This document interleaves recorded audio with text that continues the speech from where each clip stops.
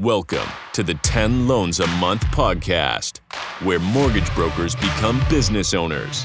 And now, your host, Scott Peckford. Hey, Broker Nation. Welcome to the 10 Loans a Month podcast, where mortgage brokers become business owners. I'm your host, Scott Peckford. Today, I'm going to be talking about hiring an experienced underwriter or processor. Should you do it? Should you hire unlicensed? What are the pros and cons? I'm going to talk about all that today on the show.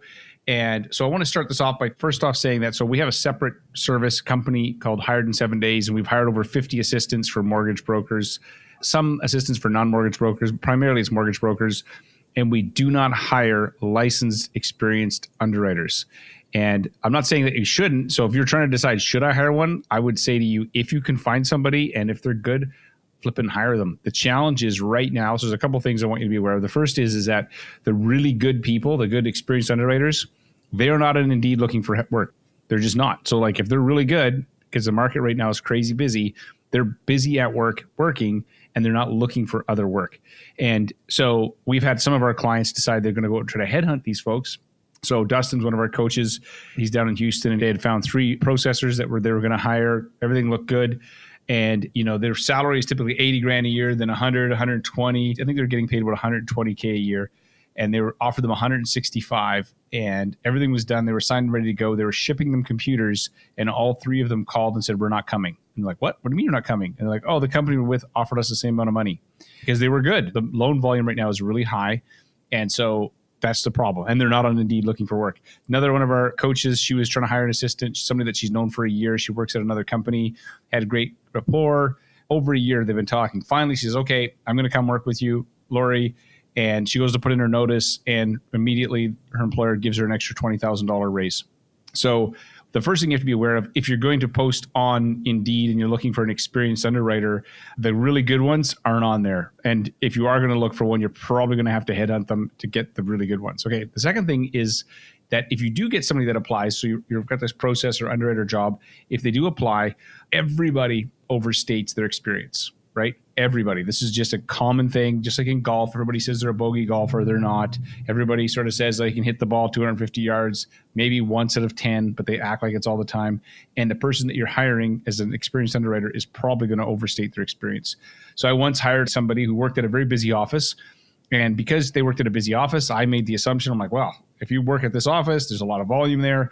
I would assume you know what you're doing. So I hired her, and I ended up firing her one day after hiring her. This was my fault, not hers. So she came to work for me, and I had her open up our loan software, Filogix, and I could tell immediately that she had no idea what she was doing, like how slow she was moving through it.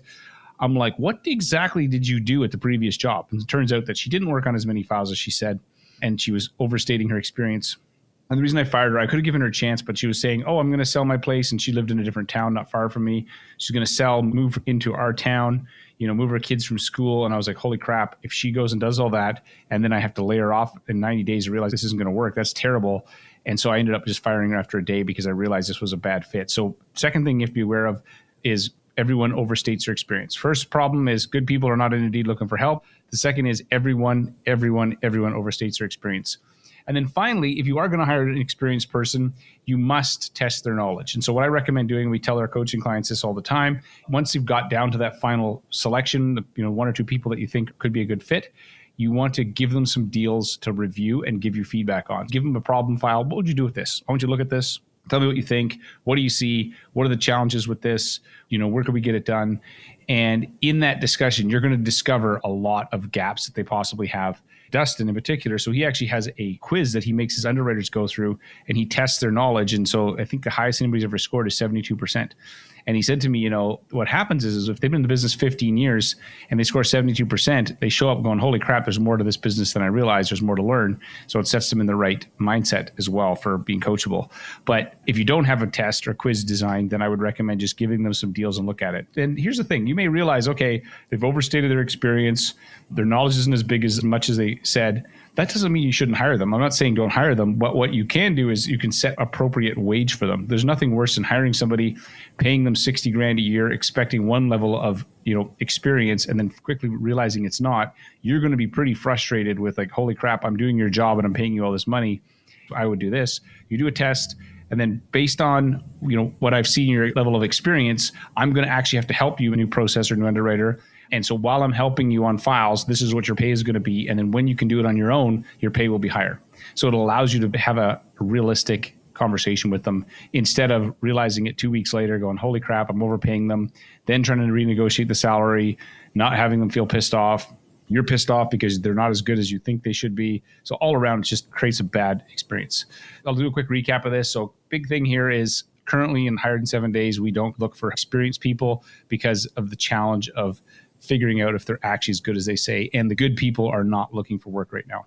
All right, so recap on this. So first, if you're looking for good people, consider headhunting them because that's probably your best bet. Just posting a job on Indeed and hoping to find a rock star underwriter is very unlikely. Second, just like golfers, everyone overstates their skill level and their experience.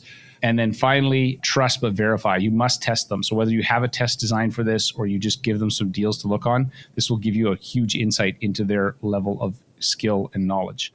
And if they're underqualified, you save yourself from a massive amount of headache and time. All right. Thanks so much. Hopefully this has been helpful for you. Good luck with your hiring. If you're looking for an experienced person or an underwriter, I want to read a quick review for you. So if you're listening to this and you found this podcast to be helpful, please go and leave a review. I'd really appreciate it.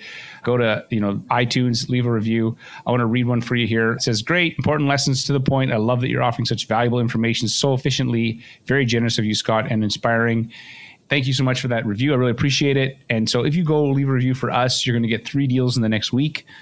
Okay, that's not true, but we'd really appreciate it. And in our next episode, I'm going to talk about the number one thing you must do before you hire. So if you're thinking about hiring, stop, don't do it. Listen to the next episode first. You will save yourself a pile of stress and headache. And so that's what I'm going to cover in the next episode.